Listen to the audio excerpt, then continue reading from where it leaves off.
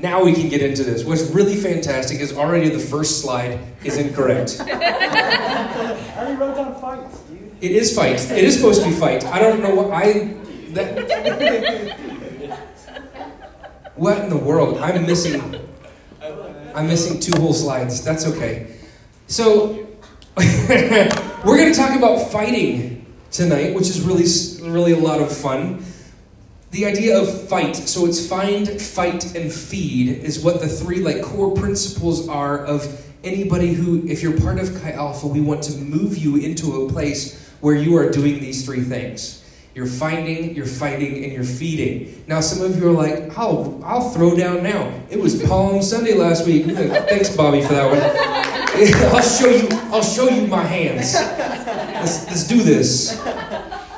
You're all about fighting. Some of you got really excited. You're like, I can't wait. We've been wanting to fight this whole time. How awesome would it be if we were to bring back, America, what was that called? Blazer, Laser. American Ninja something, not American Ninja Warrior. But back in the day, in the early 90s, there were these weird dudes that were super juiced. No, juiced, meaning... That's correct. There was performance-enhancing drugs were encouraged. And they would literally just do crazy things. It's called jousting, but it's not jousting from a horse. They got these big sticks with pads on either end, and they beat the living snot out of each other, and they're on these pedestals, and they're trying to knock each other off. And then there's this one where this dude is up top, and he's got this cannon. And it shoots tennis balls at 150 miles per hour. And they've got to weave through this maze and shoot, each part of the maze has a spot and it's got a Nerf gun. And what they're trying to do, they're trying to shoot this target above the dude with the Gatling tennis ball gun. And if they hit that, it kills the gun. I don't know how that works. And they're just trying to get through it. American Gladiators. Get on YouTube. Get on YouTube. It is terrible. It is terrible. Now, it would be a blast to do. Yeah. I'll run it. I'll do it. I can make a can. I will gladly shoot you with a tennis ball. We won't even use a Gatling gun. I'll just stand up there with a racket.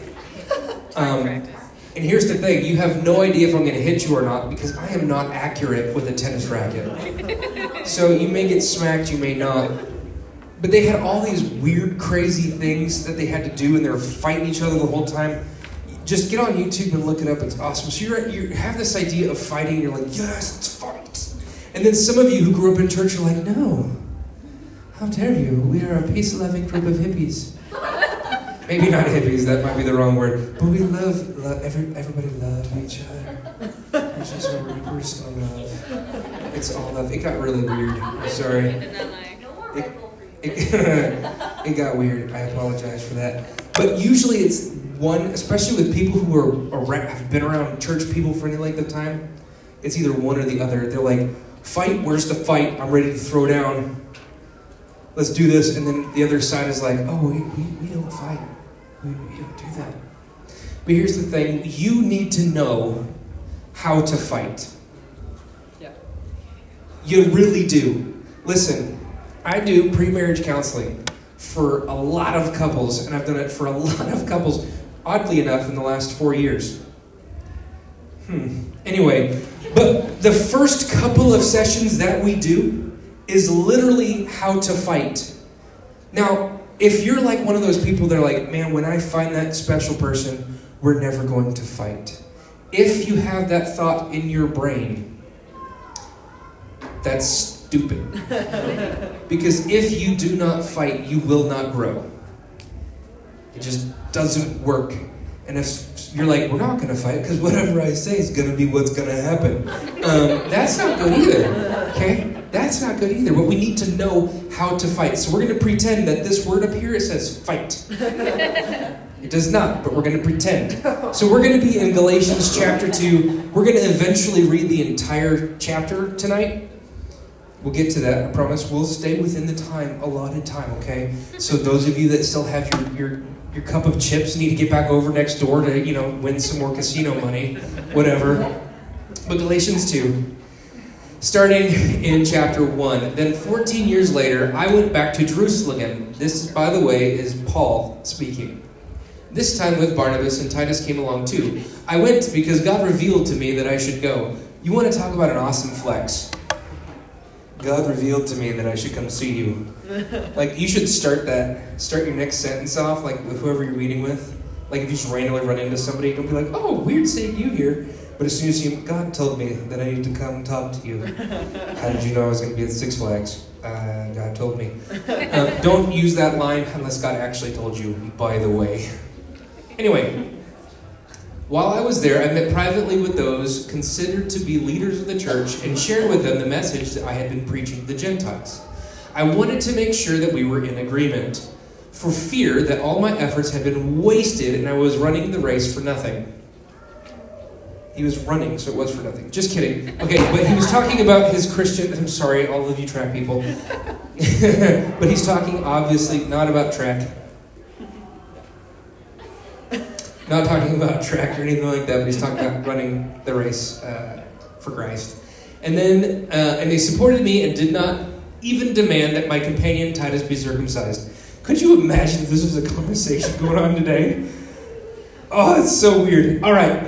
Though he was a Gentile, even that question came up only because of some so-called believers there, false ones really, that's awesome, who were secretly brought in. They sneaked in to spy on us and take away the freedom we have in Christ Jesus. They wanted to enslave us and force us to follow their Jewish regulations, but we refused to give in to them for a single moment. We wanted to preserve the truth of the gospel message for you. And the leaders of the church had nothing to add to what I was preaching. By the way, the reputation was great, as great leaders made no difference to me, for God has no favorites. Dude, Paul is like, you need to understand, when he's writing Galatians, there's a really good chance he was already like, like he was just a little frustrated to begin with. Like, it seems, I'm not going to go ahead and say this like it's 100% true, but reading this, at least in our context, the bro sounds a little salty so far in just the first 10 verses. Like some so-called believers. Morons. And then, by the way, I don't care how awesome leaders they were, because God doesn't show favorites.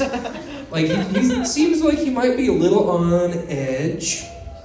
That's okay. Instead, they saw that God had given me the responsibility of preaching the gospel to the Gentiles, just as he had given Peter the responsibility of preaching to the Jews. For the same God who worked through Peter as the apostle to the Jews also worked through me as the apostle to the Gentiles. In fact, James, Peter, and John, who were known as pillars of the church, recognized the gift God had given me. And they accepted Barnabas and me as their co-workers. They encouraged us to keep preaching to the Gentiles while they continued their work with the Jews. Their only suggestion was that we were to keep on helping the poor, which I have always been eager to do. So while Paul kind of seems as though he's a little salty, he seems he's a little on edge, like he kind of is wanting to fight. Here's the thing. Galatians, Ephesians, Philippians, Colossians, there are a few short books in the New Testament. Most of them were written by Paul to these different churches in the different cities, and he's correcting something.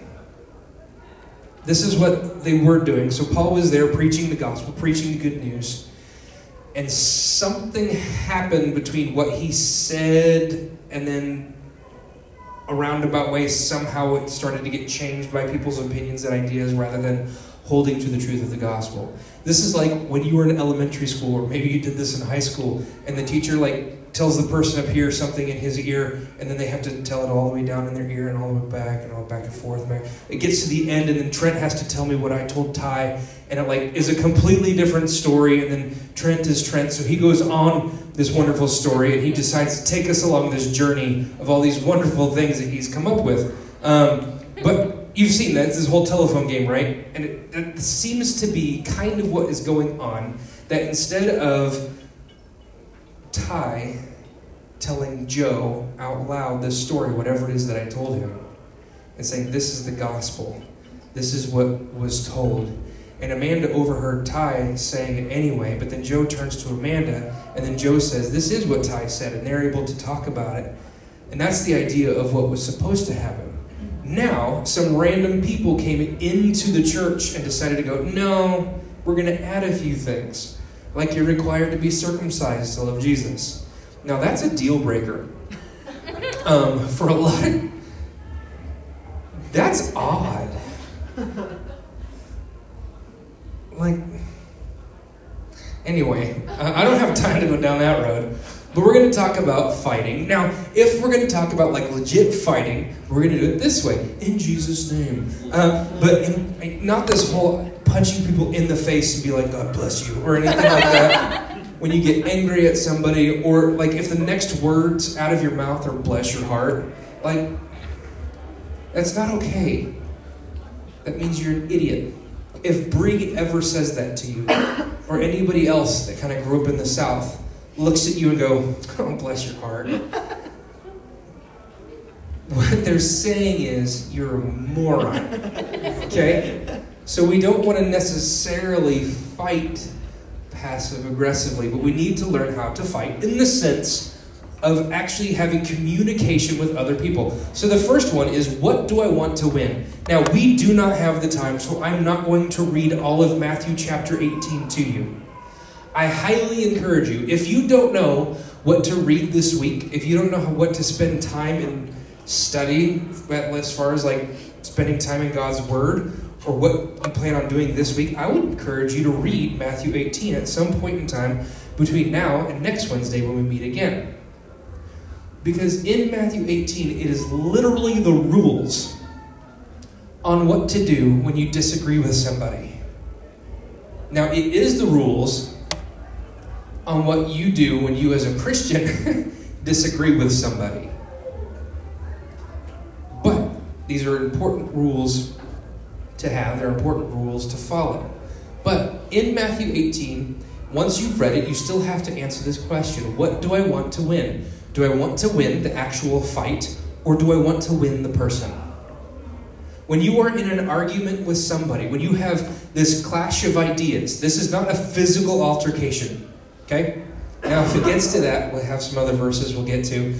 But this is not a physical altercation where you're throwing hands. Okay? This is just where you're getting mad at somebody, you're getting frustrated with somebody. Somebody revealed a story that you had told them that you wanted to wait until you made it Facebook official or whatever else. Because that's how you make things official. It doesn't happen unless it's on Facebook. That's not true, by the way. Please, for the love. But when you have these conversations with people, and all of a sudden there's this fight because some words were twisted, or something you said was twisted, or something you said was heard differently by the person hearing it than what, and all this nonsense is going down, and you have this fight. Stop calling it, oh, we're just having a conversation. You're fighting, okay? This is what it is. You're fighting. You're having an argument. An argument is a fight. But when you fight, in the forefront of your mind, if we're still in Galatians 5, talking about the fruit of the Spirit, okay, love, joy, peace, patience, kindness, goodness, gentleness, faithfulness, and self-control, like if those things actually matter, then in this fight, what am I trying to win? Am I trying to make the person little? Am I trying to belittle them? Am I trying to tear them down so that I win the fight? Or at the end of the fight, is my goal in this fight to make sure that when Ty and I walk out that door, we're still friends? I don't know why Ty and I are fighting. Obviously, I'm going to win. No, I'm not. It's the fight. Okay, I'm not going to win the fight. I'm going to win the person. See, I can't even preach without thinking, I'm going to win this fight. Ty's a little guy. I'll win. Makes sense, yeah. It does. I'm not going to fight with Ty. If we do, it'll be American Gladiator style. I'm down for that. But when you fight,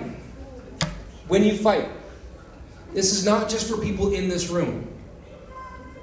When you fight with the people that annoy you the most, it's called family. But when you fight with the people that annoy you the most, are you trying to win the fight, or are you trying to win the person? Do you have an end goal in mind when you're going into the fight? Usually not.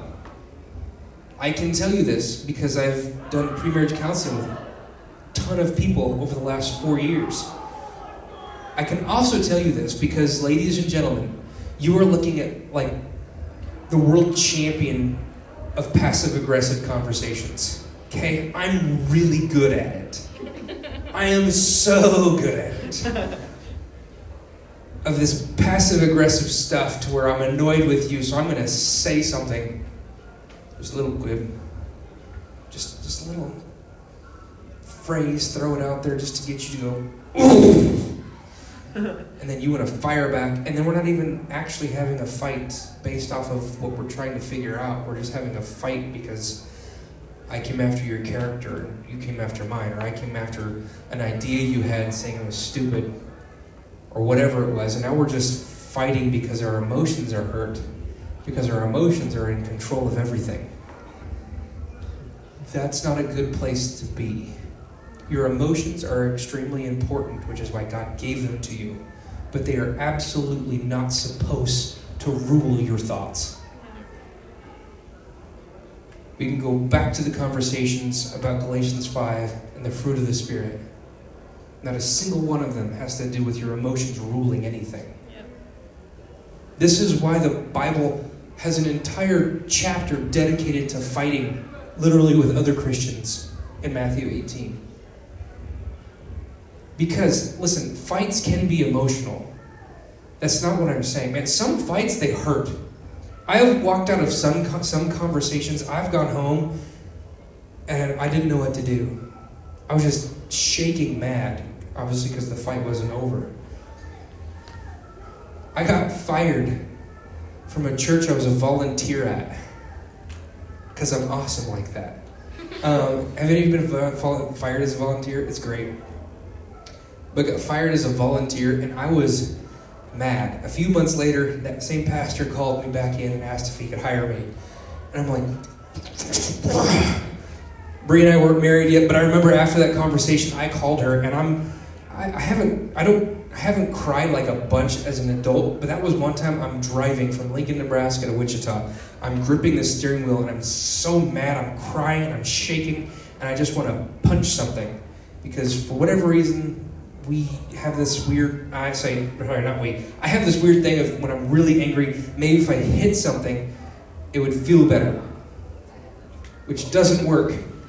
I was a goalie in college, and so I hit the wall because I was mad, even with finger saves on. Finger saves, by the way, only save your fingers from breaking this way. If they get stepped on when you're a soccer player, it doesn't keep them from breaking when you do this. And I broke my pinky. And it doesn't help anything. It's like, you're a moron. Yes, that is true.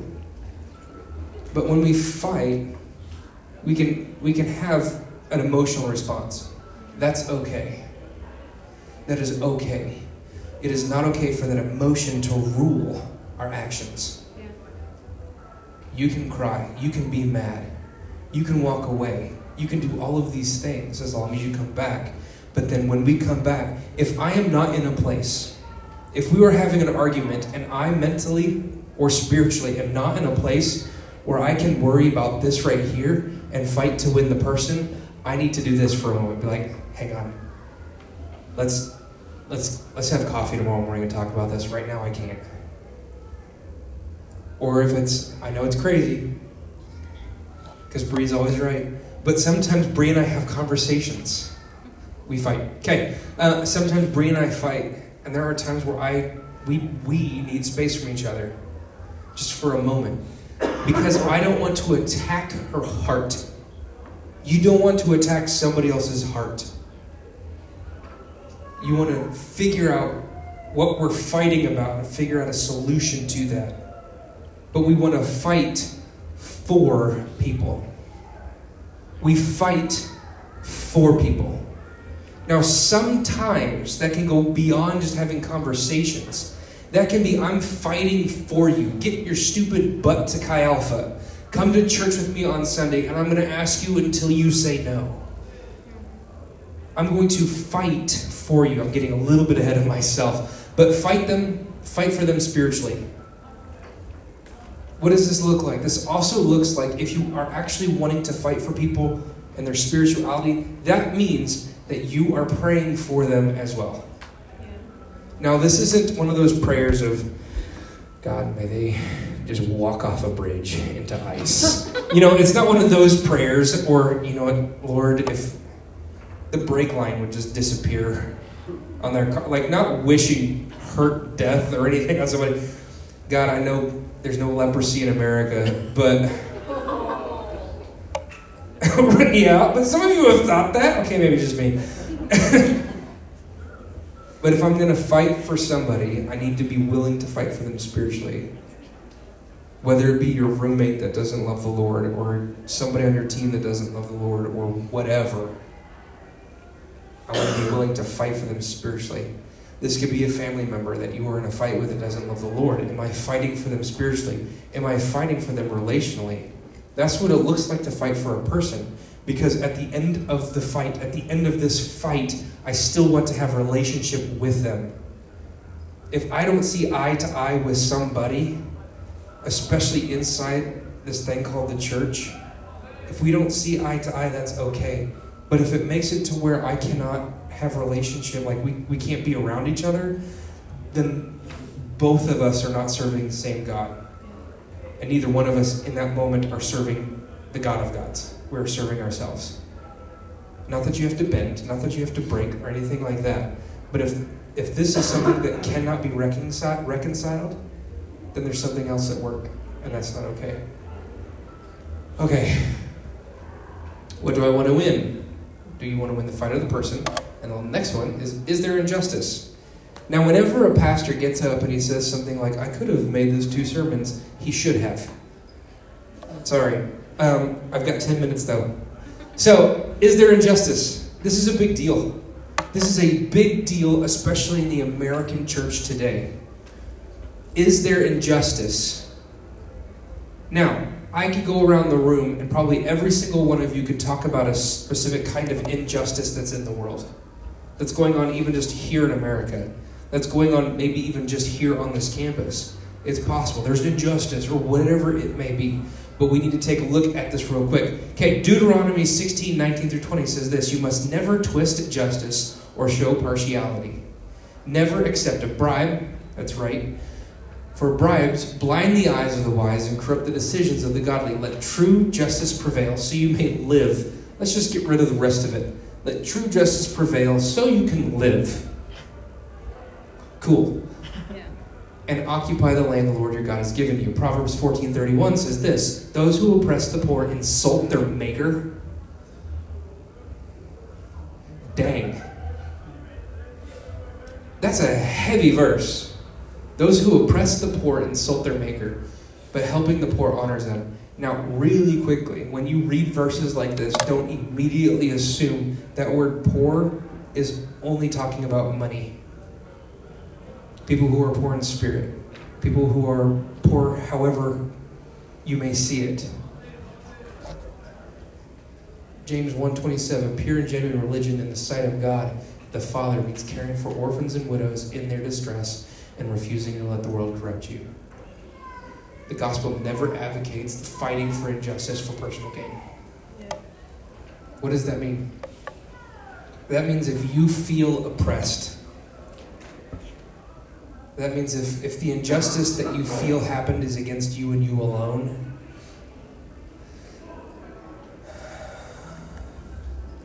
Matthew 5:39-24, what I say to you, do not resist an evil person. Holy crap, Matthew, back the frick up. What in the world do you mean by that? 39-24. Don't worry about it. Just Matthew 5 somewhere. But I say, do not resist an evil person. If someone slaps you on the right cheek, offer the other cheek also. Now, as a kid, whenever my dad would tell us this verse, he'd quote it to us when my brother and I were fighting, or my sister and I were fighting, we'd always be like, well, here's the other cheek. That's not what this verse is talking about. Okay. We thought we were funny. My dad never thought it was that funny. Weird. All right. Weird. If you are sued in court and your shirt is taken from you, give your coat too. If a soldier demands that you carry his gear for a mile, carry it 2 miles. Give to those who ask, and don't turn away from those who want to borrow. This last part about if a soldier asks you to carry something a mile, carry it 2, Some of you may have heard this before and maybe not, but in this time when this was written, back when Jesus was alive, you need to think about the Jewish frustration, or Israel's frustration with being occupied by Rome. Many of them hated Rome. They despised Rome and Roman rule. But as a Roman soldier, you had the right to ask anybody to carry your crap for a mile. Anybody.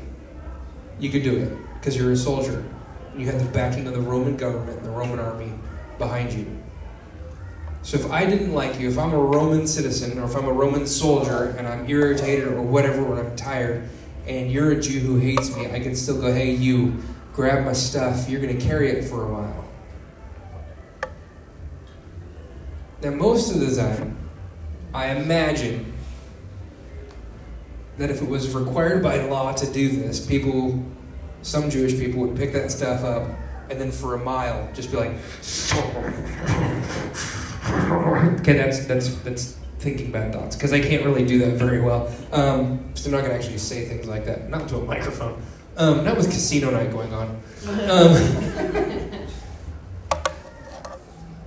But have you ever done that for somebody? Like, you've been asked to do something and reluctantly you did it because you were told to, but the entire time you're like, "Grr."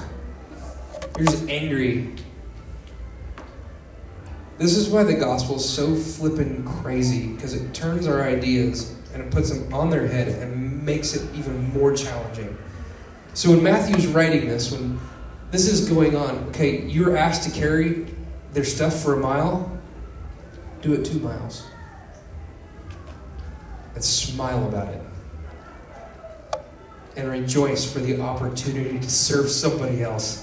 That doesn't sound like fighting to me. That sounds like frustration. If I don't want to do something for a mile, I definitely don't want to do that same something for 2 miles.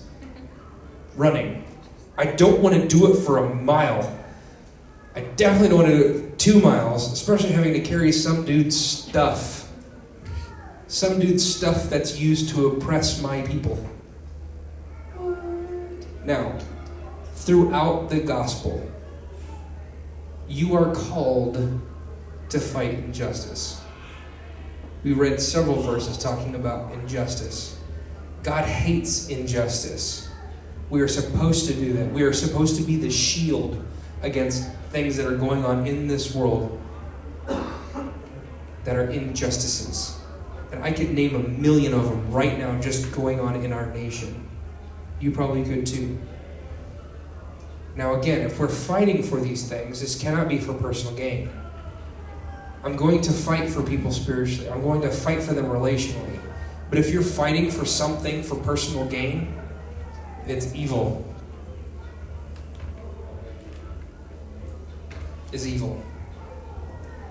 But we should fight. We should fight for the poor. We should stand up for the defenseless. That is a call to you as a follower of Jesus. You should want to fight. Not looking for a fight, but able to fight. Man, I wish I had more time to unpack more of this stuff. But I don't. Fighting in Jesus' name. Is there injustice? James 1:27, that was the verse from right here. Pure, genuine religion in the sight of God the Father means caring for orphans and widows in their distress and refusing to let the world corrupt you. What's really fantastic about Galatians 5 is that the last half of it is literally a fight scene. So Paul has already talked to the Galatians. He's in this opening letter of, I'm a little salty at you people, but we're going to get on with this. But here in Galatians 2, now starting in verse 10 now through 21, we actually have this example of what it's supposed to look like. Some of you have never had a healthy relationship in your life. A healthy relationship isn't just somebody that you're in a relationship with. A healthy relationship is somebody that you're in a relationship with that you can fight with and you're still in a relationship with. That doesn't mean necessarily in a romantic way. That means we can fight with each other, but then we come out at the other end and we're closer than we were. This is why marriages don't last. It's because people don't know how to fight.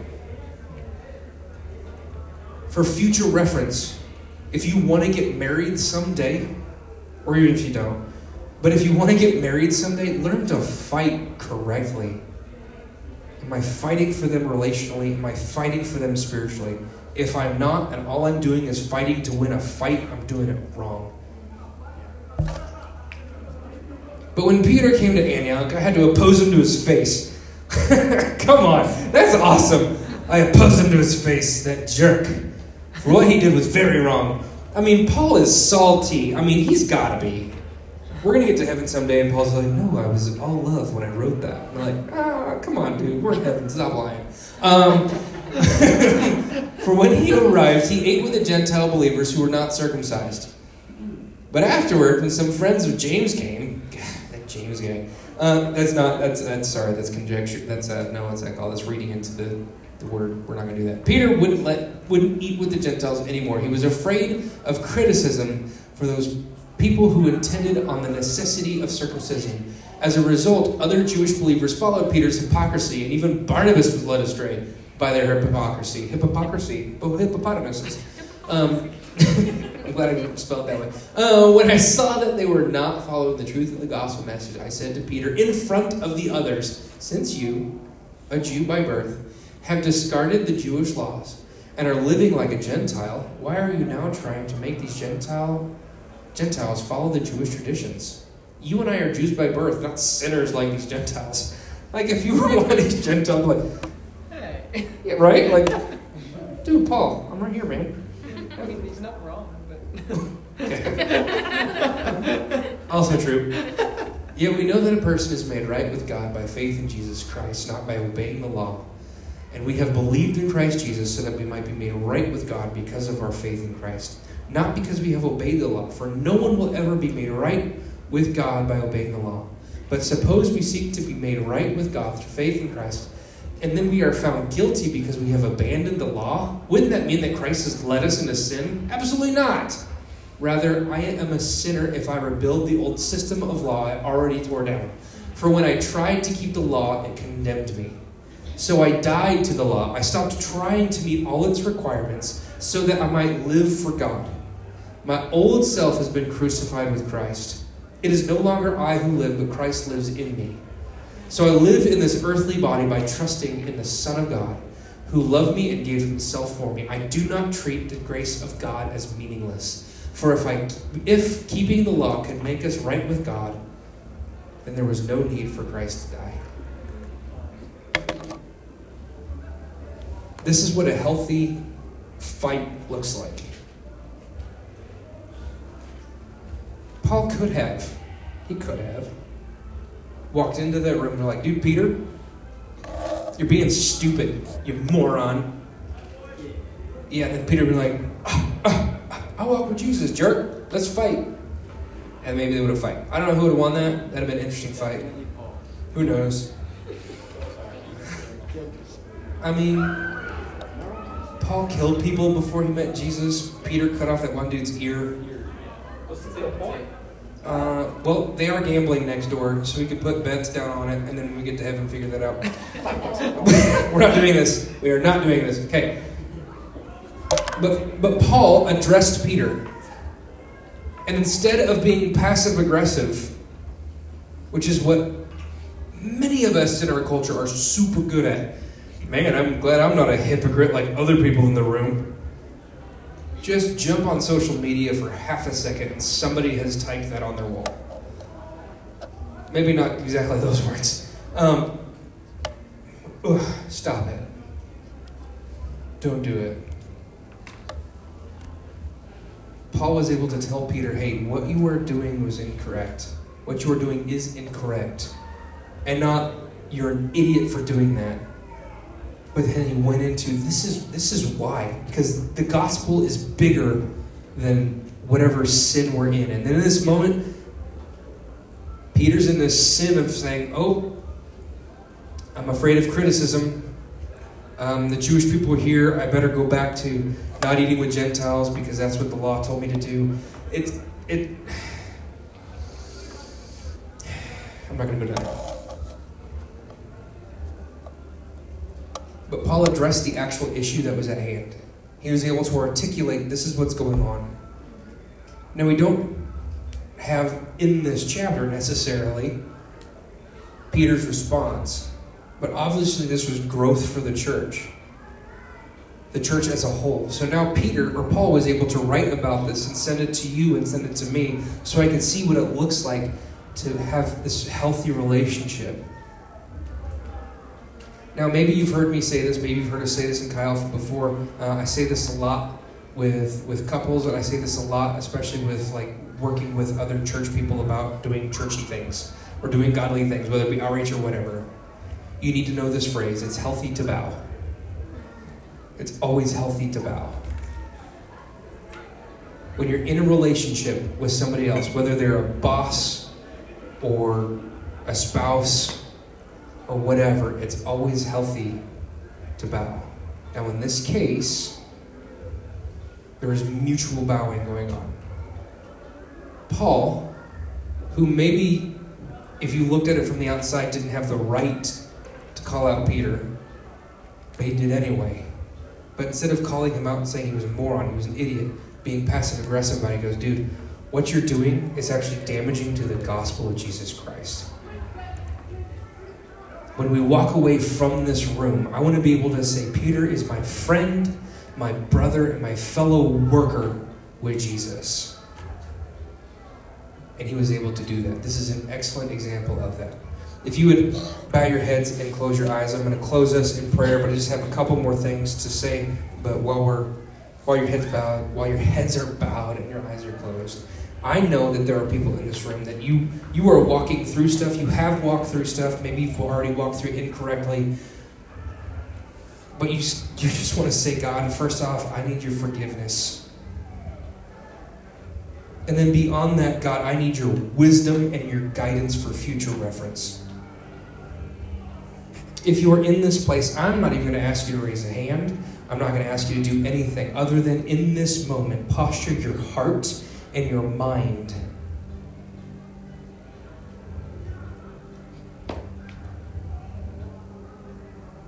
Simply ask God for forgiveness. God, if you would forgive me for my selfish desires, when I'm trying to fight for injustice but only out of personal gain, God, will you forgive me?